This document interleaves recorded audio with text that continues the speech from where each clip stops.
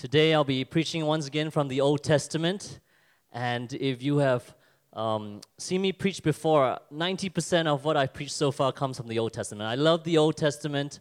I don't know why in this season I keep going back to it. But really, it's so amazing to read something thousands of years ago under such a different historical and cultural context, and then to be able to extract theological truths that apply universally up to today. And that's something that excites me. And so happened, I'm going to preach from Genesis again this week. And it's a treat for you guys, because if you were around the last two weekends, you'll find that the last two preachings, by different people, all came from the same segment of the Genesis narrative. How many of you guys were here for this Chinese New Year weekend? And you remember the sermon on the birthright and the blessing by Pastor Gwen? How many of you went to eat masala wheels since then? How many of you had banana leaf that day? Come on, give me a wave. I saw so many Insta stories. How many of you had soup that day? My wife dragged me to a place where we needed to have soup because the slide showing that lentil soup looked so delicious. And she's like, I need to have soup for lunch. And so that was a story about Isaac and Jacob and Esau and the birthright and the blessing. Really powerful sermon. And then last week, Pastor Vincent preached on the table of grace. And he talked about the story of Joseph. And Joseph is just the son of Jacob. And it all comes from the same segment of the Genesis story. And so today I'm going to share from in between these two stories. It's about Jacob and Leah, and how when they set their hearts on things that were not of God, and what it led them to, and what kind of situations it led them to, and how are we supposed to learn from that. The sermon title for today is a little bit corny. I don't know if all of you will get it. If you don't, it is my fault. My sense of humor is not amazing. My sermon title is called Yoda 1 for me. Can we just show that on the screen first? You guys know Yoda, right? Master Yoda. How many of you are Star Wars fans? Give me a wave. All right. Just a few. More this side than this side. I'll check out why later. All right, here's Yoda. You guys recognize him? I don't know if he looked quite like that in the movie, but this is a cartoon depiction of him, and I found it very cute. So Levi helped me to put it on the screen, because Valentine's Day just passed 2 days ago, and the passage came from a place talking about romantic love. I decided to go with the Yoda 1 for me, and it was a little bit ironic because did Yoda end up with a life partner? Did Yoda end up with a soulmate? Yes or no? Do you know why he didn't end up with a soulmate? He's too short. Oh my goodness. Can I tell you guys a story? When I said I wanted to preach on this, Pastor John and Hui Yan, they said, we've got a robe and a lightsaber ready for you because you are about Yoda's height. And I was thinking whether to do it, and then I realized it's already so hard for you to take me seriously. Imagine the whole time, and I'm waving around a lightsaber. How are you going to take the word seriously? So I said, I'll sacrifice, even though that would be so fun. But the question is, why didn't Yoda find a soulmate? Why? Any answers? Any answers? All right, can you switch a slide for the really profound answer? He looked for love in Alderaan places. And Alderaan was a planet that was destroyed by the Death Star. And that's what happens. Sometimes when we put our love in the wrong places, when we put our hearts in the wrong places, it leads to disaster, destruction. Some Death Star comes along and zaps the whole planet to bits. And see, it all connects together beautifully. All right? And, okay, that was just a fun intro. But we're going to continue the fun just for a short time, okay? We're going to switch to a quiz. And I'm going to give you the right for the next 3 to 5 minutes to use your phones. Take out your phones, open up your browsers. I want to see how you guys respond. In this demographic, in this statistical demographic, there's a few questions that I want to ask you. And then I want to see among you guys what you guys think. All right, this is a result that will show in real time. Okay, so what you do is you type in menti.com, menti.com into the browser. Very simple. And then when you get to that page, you can put in, wow, someone's already started answering. You can put in the answer, and you just click in, and immediately the results will be updated anonymously. Don't worry, your name will not show up there. You know, Darren says that he believes in the soulmate. Pastor Tiff does not believe in the soulmate. You know, it won't come up with your names. It's completely anonymous. Everyone just answer. You got about 30 seconds to complete the answers. Wow, it's quite a tiebreaker. Who's going to win? Who are you going to cheer for? All right, it's pretty close. This is like a horse racing. Place your bets. All right, 20 more seconds. Keep going. Keep going. Let's see who's winning. Wow. The no's are not catching up. The yeses are going. I think a lot of us recently got married in this hall, right? And I'm wondering whether that led to more of the yeses. You know, and some of you are dating. Yes, I see. Some of you have just proposed, right? Jimmy and Amos. Okay, I know who you guys might be. All right, 10 more seconds. If you haven't answered yet, keep going. Don't worry, there'll be future opportunities to answer. And let's see who wins. 5, 4, 3, 2, 1. Okay, we've got 61, 63. Oh, keeps going. We've got quite a significant margin more that says, yes, there is a soulmate. There is the one for me. And that means that in this demographic, there's quite a few of you that are romantics at heart.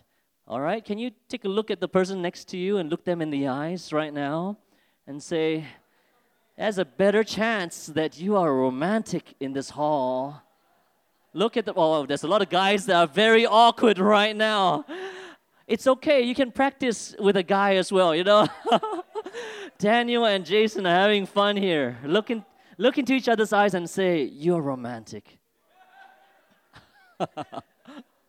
Okay, next question, quickly. More serious question, okay? What are the most important ingredients found in a healthy relationship? Don't worry if you can't read the answers down there. I'll read it out for you, but you will be able to see the answers in your phones. You just click 3 of those that you find are really important in a relationship. What do you prioritize in a relationship when it's talking about your own personal values, your own philosophy of relationship? Okay, and can we start answering? And we're going to take about 30 seconds to do this as well. Wow. Let's have a look. The one that is winning is by far is good communication. That's a good one. I think that's maybe I should have put it last. Maybe it's just the most convenient one to click as well. We've got mutual respect, similar core values. Okay. I don't want to influence the rest of the responses. Keep going. You've got 20 more seconds. Plug. All right, keep going. But it's very clear how this hall thinks among the maybe 150 odd of you in terms of 3 clear winners. And I hope you haven't been influenced by the results, that you've really voted based on what you think yourself. Okay, keep going. 10 more seconds. All right, very clear. The 3 that I'm just going to read out one more time that are most important to this room in terms of relationships is good communication, mutual respect, and similar core values. So for guys here that are chasing girls, please take note. Let's see what else is a little bit important. Okay, 28 there is feeling authentic joy in the partnership. You guys have been watching Marie Kondo too much. You hold the person, and if you feel joy, you know, or if you don't spark joy, then you release that person, right? But no, I'm not gonna. That's not what my preaching is about. Okay, so you need to feel authentic joy. 23 people said, when you can sit in silence together comfortably. I guarantee to you that these 23 people are introverts. No, I'm just kidding. But maybe, you know. So it's clear what the results are and what has taken overwhelming leads. I hope that the guys here have taken note. Let's go to the final answer. This one is really for everyone. For every meaningful, think about any meaningful relationship in your life this year. It doesn't need to be a romantic relationship. It could be just your close friendships with your friends or with your family, okay? What is one thing you would like to do more of in your relationships this year? Try to keep it to a one-word answer. And what happens is the more popular words will begin to grow. The less popular ones will begin to shrink. Wow. All right, keep going. All right, I didn't expect this, but I'm glad that this congregation is so open. It's growing, okay? I love this. You guys are open. Awesome. Keep going. 20 more seconds. You have your chance to answer. Come on. You can try to dethrone the current biggest word. Okay, love is the biggest word. I like that. Okay, keep going. 15 seconds. Wow. Who's going to win this race? I like it. When it's anonymous, it seems like you guys are a little bit more honest, and that's awesome, okay? Awesome. All right, 10 seconds. Okay, so we got the 3 winners here. Men, couples, take note. I said all sorts of meaningful relationships. So I don't know, if you thought about your friends or your family, your parents. I don't know, but the top 3 obviously are love. Love is the clear number 1. The number 2 is sex. Let's just say it out. And I wonder how many men wrote that and how many women voted that, but they don't break it down into those demographics. That would be interesting because it's most likely 100% men. Okay, and then pray. I like that one. Finally, we get a spiritual answer. That's why we're in church. Awesome. Okay, good stuff. All right, we're going to get into the Word today.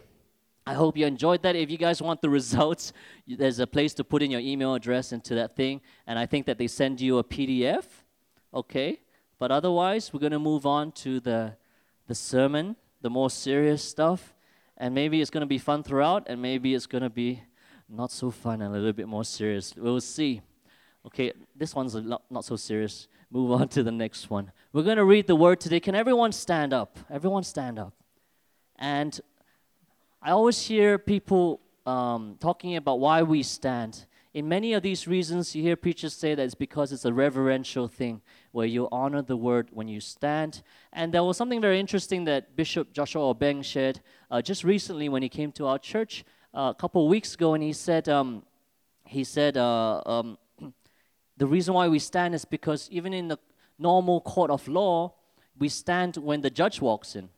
And so what you're saying as a symbol when you stand, when you read the Word, is you're saying this Word has the authority and the right to judge our hearts, to judge our intentions, to judge our innermost being, to judge our innermost sins. It's got the right to speak into our hearts, into our lives. Is that okay?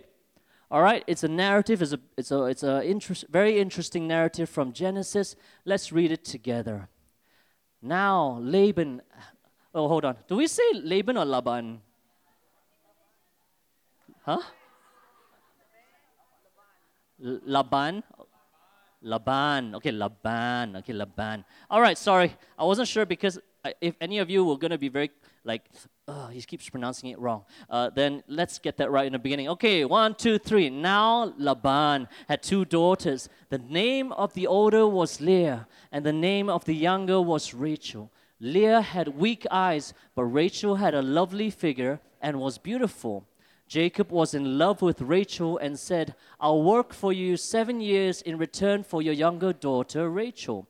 Laban said, "It's better that I give her to you than to some other man. Stay here with me." So Jacob served 7 years to get Rachel, but they seemed like only a few days to him because of his love for her. Then Jacob said to Laban, "Give me my wife, my time is completed, and I want to make love to her." So Laban brought together all the people of the place and gave a feast. But when evening came, he took his daughter Leah and brought her to Jacob, and Jacob made love to her. And Laban gave his servant Zilpah to his daughter as her attendant. When morning came, there was Leah. Jacob said to Laban, "What is this you have done to me? I served you for Rachel, didn't I? Why have you deceived me?" Laban replied, "It is not our custom here to give the younger daughter in marriage before the older one. Finish this daughter's bridal week, then we will give you the younger one also in return for another 7 years of work." And Jacob did so. He finished the week with Leah, and Laban gave him his daughter Rachel to be his wife. Laban gave his servant Bilhah to his daughter Rachel as her attendant. Jacob made love to Rachel also, and his love for Rachel was greater than his love for Leah. And he worked for Laban another 7 years. When the Lord saw that Leah was not loved, he enabled her to conceive, but Rachel remained childless. Leah became pregnant and gave birth to a son. She named him Reuben, for she said, "It is because the Lord has seen my misery. Surely my husband will love me now." She conceived again, and when she gave birth to a son, she said, "Because the Lord has heard that I am not loved, he gave me this one too." So she named him Simeon. Again she conceived, and when she gave birth to a son, she said, "Now at last my husband will become attached to me, because I have borne him 3 sons." So he was named Levi. She conceived again, and when she gave birth to a son, she said, "This time I will praise the Lord." So she named him Judah. Then she stopped having children. Before you're seated, let's just commit the word in prayer. God, we thank you for your beautiful living word that has the authority and power to speak into our lives, no matter what we're going through, oh Lord. God, may it just be like a double-edged sword that pierces to the deepest parts of our heart to reveal what you want to say to us today. Lord, we open our hearts for you to move in a fresh way, to speak to us in a fresh way. Let every word that is spoken speak, O Lord, whatever that you want to speak, O God. So we commit the rest of this time into your hands. In Jesus' name, amen.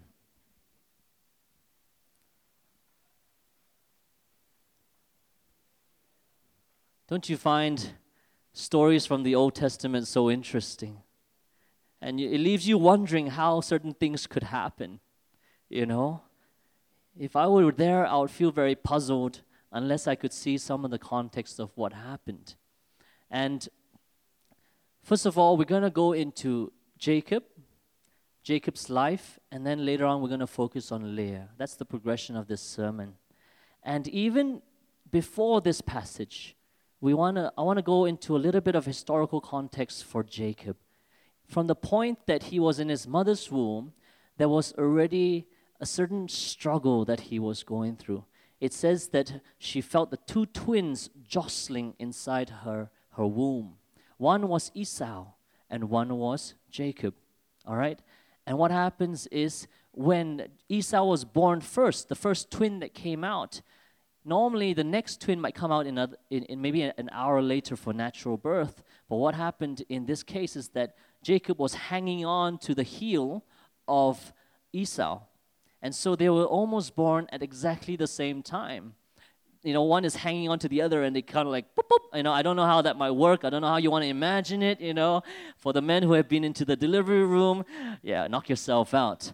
But it symbolizes the struggle that they were going to go through, which was spoken about by Pastor Gwen 2 weeks ago as well. The struggle for acceptance, the struggle for favor, the struggle for significance, the struggle for blessing. It symbolized all that struggle. And the interesting thing is that before they were born, God prophesied directly to Rebekah, the mother of Esau and Jacob, and he said, "The older shall serve the younger." God was already declaring that the younger is the one that will end up with more favor and more blessing. And I think that as Jacob grew up, he would have heard his mother talk about that. That God spoke to me that you are going to be the one that is blessed. You're the one that's going to be, the one where your brother has to eventually serve you. But what he saw in the physical was completely opposite. Imagine how he grew up under that family where Esau was undoubtedly the favorite of the father, Isaac. It said that he was the favorite in everything. He received the love, he received the favor, and he even said that he loved that Esau would bring home venison and wild game from his hunting, and the father would partake of that food and appreciate his firstborn son so much. Not only that, the society there in that family was that there was a primacy of the firstborn called primogeniture at that time. And so everything went to the firstborn first. Favor went to the firstborn first. Blessing went to the firstborn first. And Jacob had to grow up under the shadow of his brother, all the while hearing his mother tell him that he's going to be the one that receives the favor and the blessing. And you begin to understand why he had to go to such extreme lengths to deceive his father. Have you ever wondered when you read the passage previously, just 2 or 3 chapters before that, where he had to, first of all, he made the lentil soup. I hope you guys are not too hungry. And he cheated his brother Esau out of his birthright. And then he went to see his father, who was not well of sight, and he put on fur on his arms. He wore Esau's clothes so that the father could touch the hairy arms and smell the clothes of Esau and then be tricked. Why did Jacob feel like he had to go to such extreme lengths to deceive his father?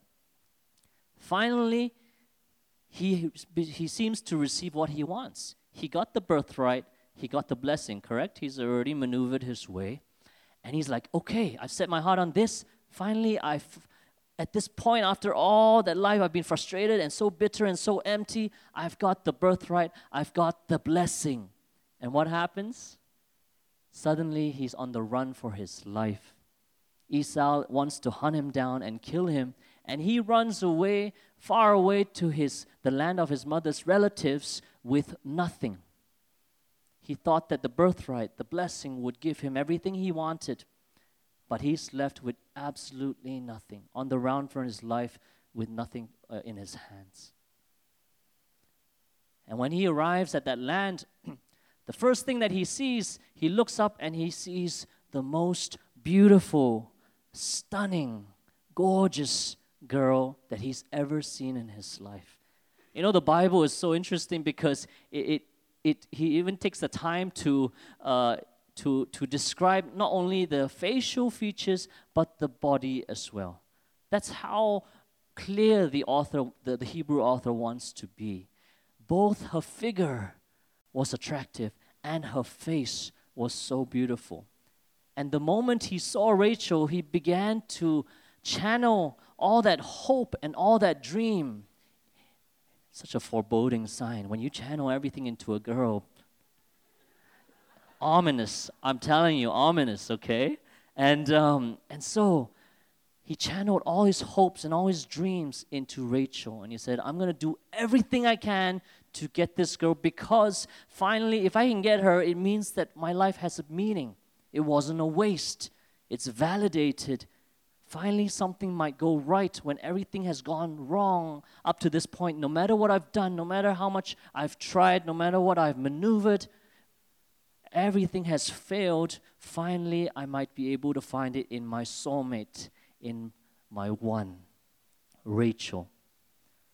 So he goes and talks to the father, Laban, and he says, I'll work for you 7 years.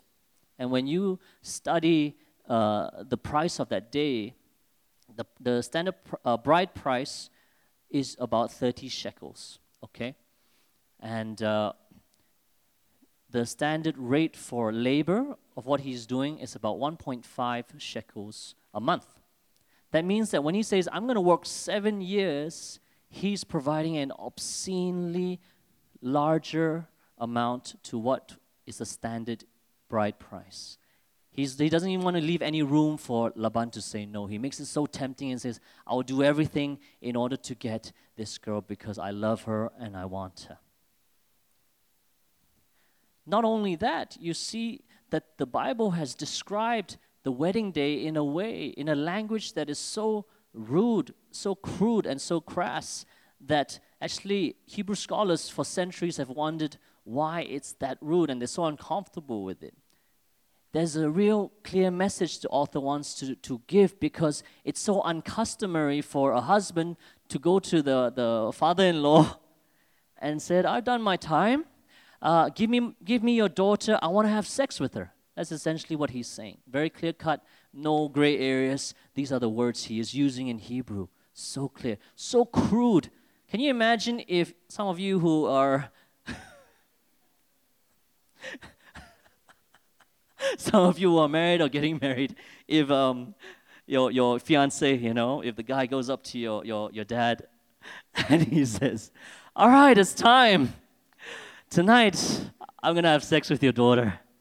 Oh, man. So crass, so uncomfortable, so awkward. And that's exactly what is happening. Do you know why the author leaves it in like that? It's because he wants to show how desperate Jacob was, how fully consumed he was with both lust and love and affection and adoration. Everything had been channeled to this one object of his hopes and his dreams. That is what the author is trying to show here.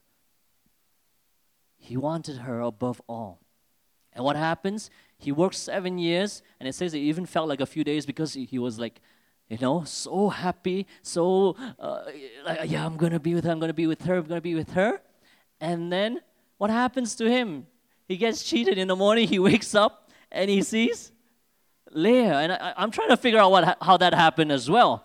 I don't know if any of you sing enough to the point where if the sister came into your room, maybe I shouldn't go on. But essentially, I just can't figure out how some of these things happen. It probably was a lot of drinking.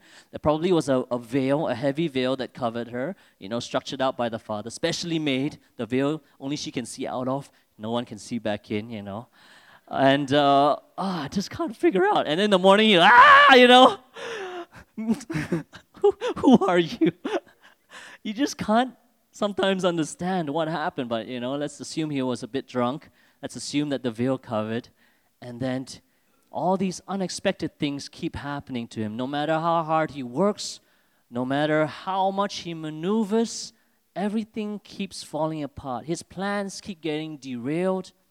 And sometimes we might find that in our lives as well. We set our heart on something. We reach for it. We work for it very hard. At the end of the day, something unexpected comes along, and we are left with Leah instead of Rachel. And there is such disappointment. And the things that hit us the hardest are the ones that we don't expect.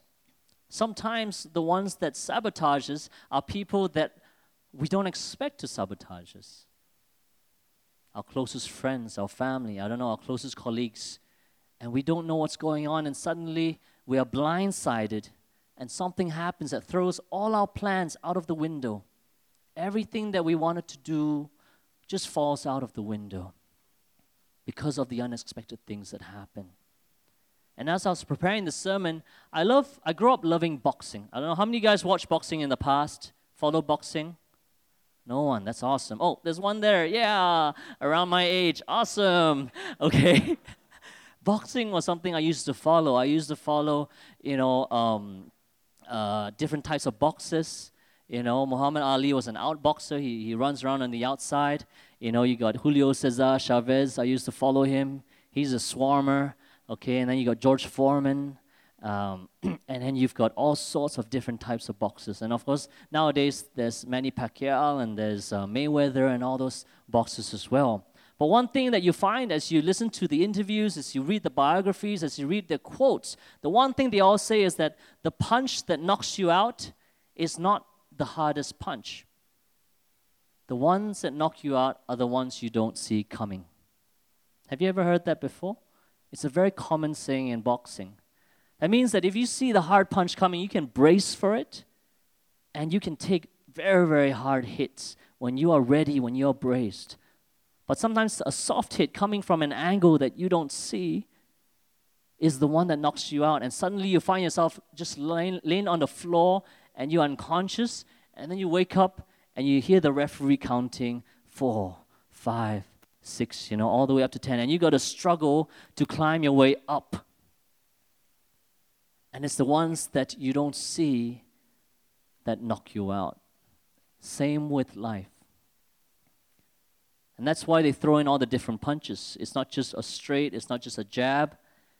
That's why when they're doing the 1-2s and everyone is protecting, they suddenly throw a quick uppercut below and squeeze between their guard, knock the chin, they don't see it coming. Suddenly they wake up, they don't even know how they got on the floor. That's how it works.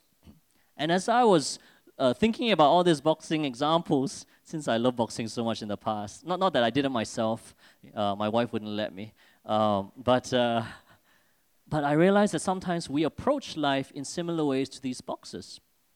Okay? Some of us like to slug it out, and we don't care how much life throws back at us. We just tahan all the way, we get hit, and then we punch back, we get hit, we punch back. Some of us are like Muhammad Ali, and we skip around the outside. We work with our technique, and we make sure that we're jabbing, keeping them at a distance. We accumulate points in order to try to win it with strategy, with technique, with skills over time. But most of the time, outboxers like Muhammad Ali don't knock out the other person. You don't get instant knockouts. You don't do heavy damage. You accumulate points and damage on the other person slowly, strategically, tactically. And then there's the interesting one, which is the counter puncher. And those are very exciting. And there's two types of counter punches. Counter punches are those that when someone else throws a punch, you try to catch them at the point they're throwing it, because that's the time they least expect getting a punch back. But the one that there's two different types. There's one where you move out of the way and then you just try to jab them so that you don't have a chance of getting hit. And there's the type where you lean in all the way, his arm crosses with yours here, and then there's a double the power because he's coming in full force, you're going full force forward. But what happens is whoever gets hit at that point is usually knocked out because there's double the power. And how we live our lives can leave us open to the knockout punch. How we approach our goals can leave us more open to it. If we are a counterpuncher and we stake everything on that one punch, we're just waiting for that big wind-up, that big straight punch that we're going to slip under and then lean in and boom, all the way. If you get it even a millisecond wrong, you're knocked out. You get double the damage. You're completely knocked out. You stake everything on it. It might even overflow into your family, into your health, into so many things if you put it into a life analogy. Some of us are so scared of taking risks that we're just hopping around the outside trying to accumulate points, but we never get to hit a knockout punch.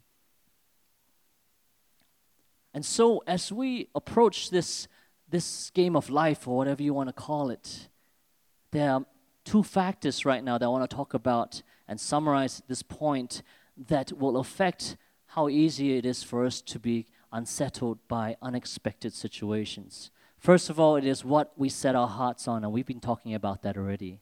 Second of all, is how we approach the pursuit of our goals. How much do we risk? Is it the smart choice to go put your stake all in at that point of time? Is it a smart choice to lean back and do a tactical strategy at that point?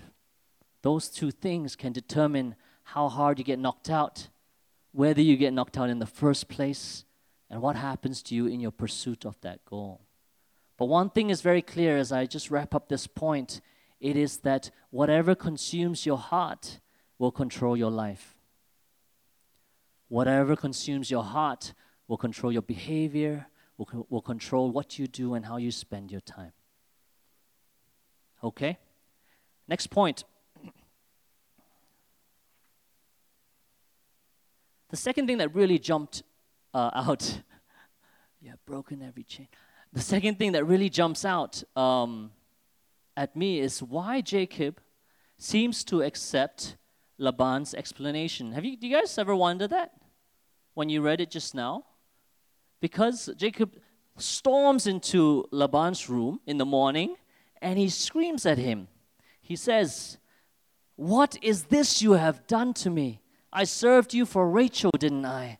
Why have you deceived me?" He's furious. He's so angry. And then Laban gives a really weak explanation. He says, "Well, over here we have a custom. It is not our custom here to give the younger daughter in marriage before the older one finishes his daughter's bridal week," and so on and so forth. If you're in a court of law, if you're a lawyer, you will know that that's not a great explanation. Because it's very easy for Jacob to then go to maybe the court of law of that time and then just say, this man defrauded me. He committed fraud. Everyone knew I was working for Rachel. I didn't hide it. We talked about it. Everyone knew what I was doing, what I had worked for. I even offered 7 years, which accumulated to so many times more of the usual bride price. I was willing to do everything. This man committed fraud, and he could have pushed it all the way. But the moment Laban says it is not the custom for the older to be married before the younger, Jacob seems to back off. And you wonder why there's such a dramatic shift in that situation. And you have to begin to put the pieces together, why that happened. I think when Laban started talking about the custom, he was suddenly hit with how he had been growing up all these years. He had lived under the same custom and culture where the older brother was given precedence to the younger brother, where the older brother was given everything first. And so he began to think back to his home, and I'm even suspecting that as he thought about the words that are still ringing in that room, which is, "Why have you deceived me?" he began to hear his father's voice, Isaac, telling him, "Jacob, why have you deceived me?" It's a parallel of what happened to his father. And maybe he even thought back about his conversation with Leah in the morning, and he might have said to her, "Leah, what happened? Last night in the dark I called out Rachel, and you answered." And then in that room with Laban, he must have heard his father's voice saying, "Jacob, what happened? I called out Esau in the dark, and you answered."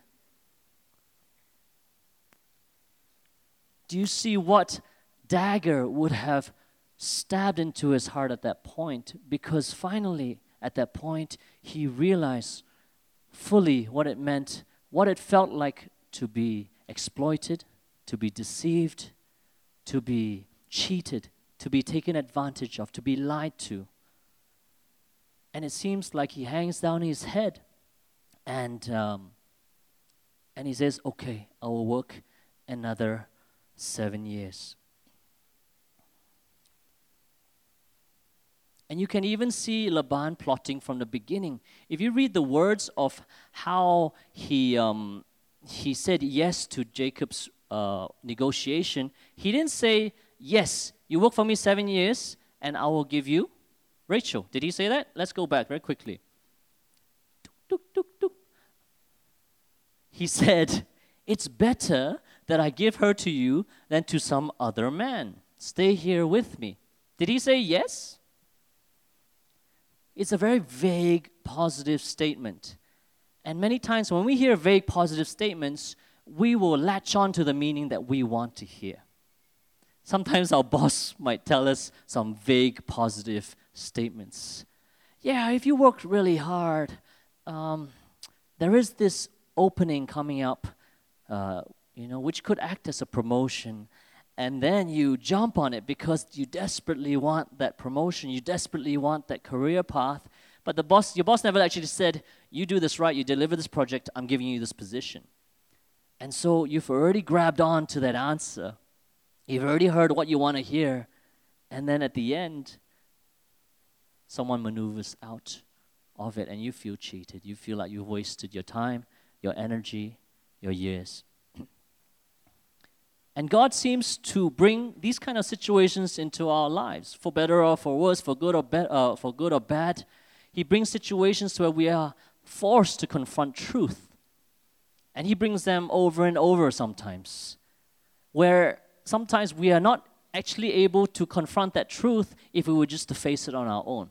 Because the hardest thing to do is to face the reality of who we are sometimes, how we've hurt people, the mistakes we've done, the way we've conducted ourselves, which is not honorable, the hidden intents, the things that we justify, the things that we validate.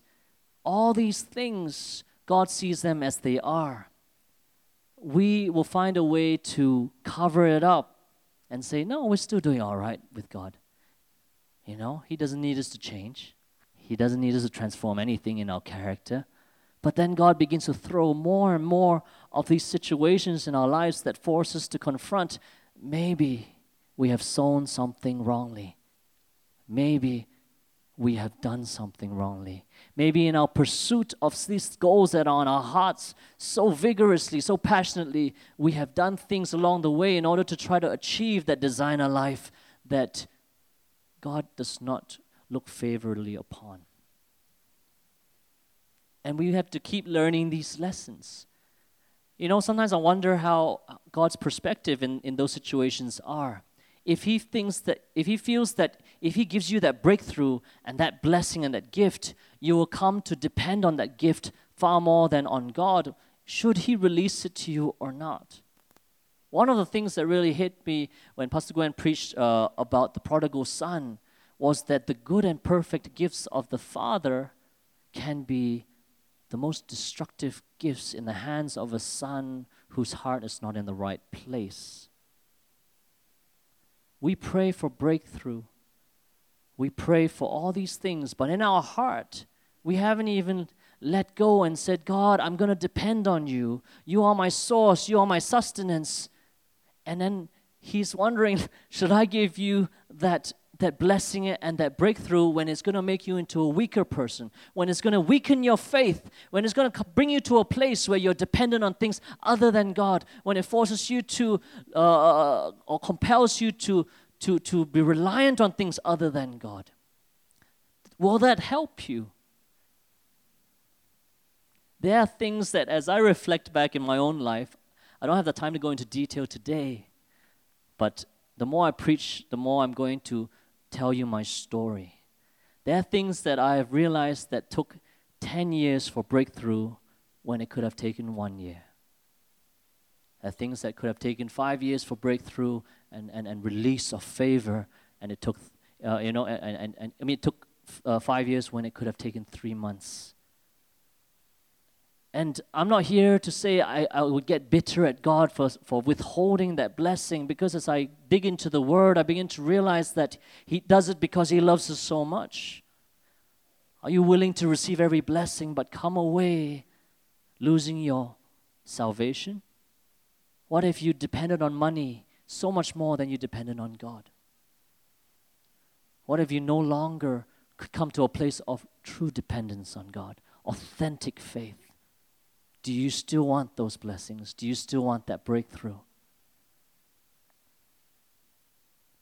Sometimes, and then it's actually very hard to admit that those breakthroughs could have come earlier if I had just been more humble and allowed God to dig deeper within me and stop holding on to my own ways and my own thoughts and my own frame of mindsets. That's something not easy to admit. It takes such humility. But if you're able to come to that authentic humility, the true one, you will begin to walk in such freedom and power to overcome, to move forward, to receive healing, to receive breakthrough, to receive favor. I think this is an important point, and I'm going to end with the last point now. The most important point. Every point is the most important. We move to Leah from Jacob. This one, as I was researching and preparing from this, it broke my heart so much. When you read Leah's story, it's so heartbreaking. She seems like a victim throughout, from start to finish. Just now I spoke to Anita about it, and she just said she's just like completely battered and, destroyed and devastated. She seems to be at the beck and whim of her father Laban and to Jacob. And it's such a sad state of affairs for Leah. But there's something that we can learn from her journey as well. First of all, she grew up under the shadow of her little sister. Her sister was so beautiful, the most beautiful girl in the whole city, the whole village. I don't know if any of you have sisters that are so beautiful or brothers that are so handsome. I don't know, I'm glad because I'm the more handsome brother in my family. I hope he doesn't see this video. Okay, and she lived under the shadow of that for so long. And it's so interesting how the Bible compares them. I don't even understand the comparison. And when I read into the scholars, they also don't know how to fully translate it because there are gaps missing in terms of the meaning. He says, Leah had weak eyes, but Rachel had a lovely figure and was beautiful. I don't know what comparison that is, like they didn't say Rachel had eyes like an eagle. She could see the ant on the wall walking up, and then Leah had weak eyes. It said Rachel was beautiful. Her body, her face was stunning. But Leah had weak eyes. And so something about her eyes made her unattractive. And she had to grow up like that, under the shadow of a beautiful sister. A shepherdess who went out and did the sheep, and I'm guess when you have to round up sheep, you also have to run, and then you are very fit also, I don't know. And she lived under the shadow of that her whole life. Imagine how all the other men would have pursued her sister and not her. How blessed are we today in today's society that a woman's look does not impact on her life and her trajectory?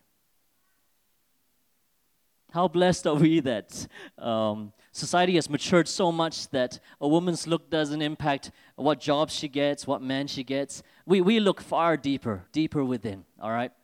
And that's how far our society has come. Okay, I was being a bit sarcastic. I'm sorry. That wasn't very clear. I saw some puzzled expressions there. I saw Esther laughing, so she got it after a while. Yeah, all right? And but imagine how unattractive Leah felt. She was so unattractive that her father had to resort to trickery and deception to marry her off. How would you feel if you were Leah? I don't know, during Chinese New Year, did your parents do some trickery, invite someone over, some deception, and say, yeah, my daughter is very rich. Yeah. My daughter, she goes for a run every day. Yeah, she's good. Do they resort to any trickery? I've put a home, a bungalow, under the name of my daughter. I'm sorry, that was a bad one. Okay, and so imagine how she would have felt. My goodness, I was so heartbroken. And you find that Leah did the exact same thing that Jacob did. She made Jacob the object of her hopes and her dreams. Do you realize that? She did the exact same thing. Finally, this man was going to give her meaning in her life. Finally, her life would have some purpose. She didn't have to live under the shadow of her sister anymore. Finally, she could have a husband and a family to raise, and she was going to be the perfect wife, and she's going to be outside of the covering of her father Laban, and she's going to build this beautiful life with her husband. And what did she end up with? A husband that was pining for the sister that she had lived under the shadow of her whole life. She wanted to go to heaven, but she went to hell. That was how heartbreaking her situation was. And that's what happens when we put our hearts on things that are not of God. Or when we put our heart on good things that could be of God, but it supplants God, usurps God's rightful place in our hearts. And you know, the most sad thing is shown in the way that she names her children. Did you guys notice that? The plaintive, poignant cry of her heart came out in how she named her children. She named her first child Reuben. She said, because the Lord has heard me. Has seen me. Reuben means to see. But in the same breath, the same sentence, she says, surely my husband will love me now. While she's reaching out to God, she's revealing her idolatry in putting her husband as the centerpiece of her hopes and dreams. And actually, when she named her son Reuben, she was calling out to be visible to her husband, calling out to be seen and to be significant by her husband. Second son, Simeon, to be heard.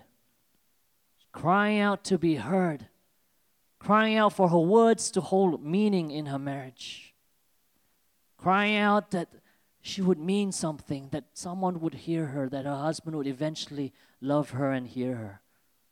And then her third son, she names him Levi. Levi means to be attached. How heartbreaking is that? She's calling out for love and attachment and intimacy from her husband, the one that she saw as the savior to her situation, but in the end, crushed every hope and every dream that she had. Where we choose to put our hearts matter. Where we place the deepest parts of affection and desire matter. I don't know what the Spirit of God has been sharing to you today, showing in your heart today. I don't know if He's showing you things that have been put into the central positions that only God can reside. There are things that God had to break in me over the last few years as I went into full-time ministry. Things that I initially thought were great things, but He had to reveal to me that these great things were actually idols in my life. Before I went into full-time, I needed to let go of my dignity as a provider of the household. Because I wanted to have everything, every duck in place, every financial thing in place so that I could go in and serve God. But God told me that at that point, don't make it into an idol. Trust me in this. Are you ready to trust me in this? I cried because it was how I had defined my dignity as a man of the household, man of the family, to be able to protect and provide for my family. I had to let go of that definition in a way that was so heartbreaking.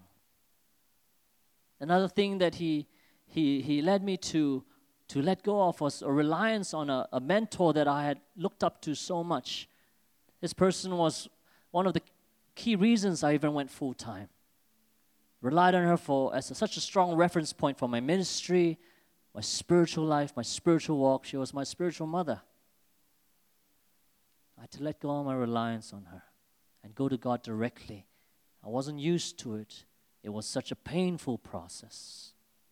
While I was in Bible school, I had to let go of my need for significance. I was thinking, before I went Bible school, I was doing so much more for God. I was able to earn so much more. I was able to impact the marketplace. I was able to get into more projects, involved in more projects in church. Now I feel like I'm not doing anything. Or rather, just very diminished. And God said, you've made an idol of significance. Why do you need to be significant? Why do you need to feel that you are the one that's making the impact? Oh my goodness. So crushing. So crushing. These things are things that when you grow up in the marketplace, you think they are good things. You want to make an impact in the workplace. You're going to get promoted. You're going to get better salary, better bonuses. Oh, God had to break all these good things out of me so that I could find the best thing. I don't know what God is speaking to you. But let's see what Leah did. Her fourth child came. She doesn't even talk about her husband anymore. She says, this time, I'm going to praise the Lord. You guys remember that just now when we read it? And she named the son Judah, which means to praise. As a symbol of a surrender to say, God, I choose to put you at the center now. I'm not going to be reliant on man or man-made constructs anymore. Not on societal expectations of where I'm supposed to be, how often I'm supposed to travel to Krabi and to Phuket, what my designer life is supposed to be, how much I'm supposed to earn, how much better I'm supposed to do in my career than my colleague, than my friends, than my peers. We are so bound sometimes, and God wants to give us freedom and say, put me at the center. Put God at the center. If not, you're going to come away knocked out so many times by life. When you do not put your heart in the one thing that can truly minister to the deepest part of your heart. No human can. No human can. Nothing but God. The created can only find their being, their reason, their purpose in the Creator. No other way. You can look as far as you want. You can find the most beautiful girl, the most handsome man, the richest person, I don't know. You won't be able to find that things in your life are aligned until you have truly, authentically, genuinely said, God, you take over. I can only rely on you. If not, every time you wake up, you're going to find Leah. I mean, I love Leah. I sympathize with her. I have so much compassion for her. When I read about her, I cry. But figuratively speaking, if you don't get your heart in the right place, even no matter how much success you have, no matter how good your marriage is, no matter how good the man or woman you married to is, if you put them in the place where God is the only one that can reside, you will wake up in the morning and find Leah every single day. That's the truth.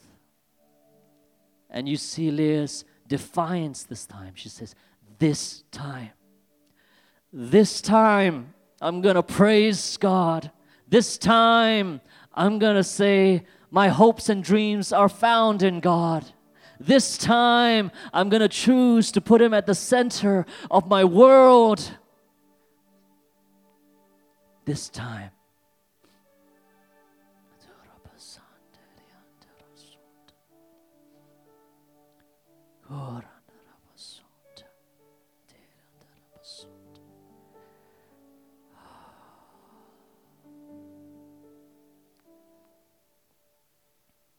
Before, right now, I was thinking just to do an altar call for you guys at your seats. But as I sensed the defiance of Leah to say, I'm sick of what I escaped to. I'm sick of the past things that I relied on. And I'm going to be defiant in saying, I'm only going to move forward with one person as my center. This time, I'm going to praise Him. I want you to get out of your seats as a symbol of defiance to the things that were not of God and say, this time, I'm going to follow you, God. This time, I'm going to put you at the center. So, as the worship team goes through this beautiful song, I want you guys to stand. And I want you guys to come forward if this is something that is stirring in your heart, that there are things that you have put your affections, your deepest adoration on that is meant to be God. I don't know what it is. What is it in the world? What are the things that society tells you you need to have? Things that your colleagues and your bosses tell you you need to have. I don't know. What has supplanted God in your life? What has usurped God's rightful position in your heart? If you feel something stirring, you need to let go of it. I want you to come forward. The ministers and the leaders will pray with you. Pray that prayer of release, of freedom to walk in our living hope, Jesus. So can everyone stand? We're just going to sing the song of worship. And if you feel the Spirit of God ministering to you, just come forward. Come forward and let the Spirit of God minister at the altar. Thank you.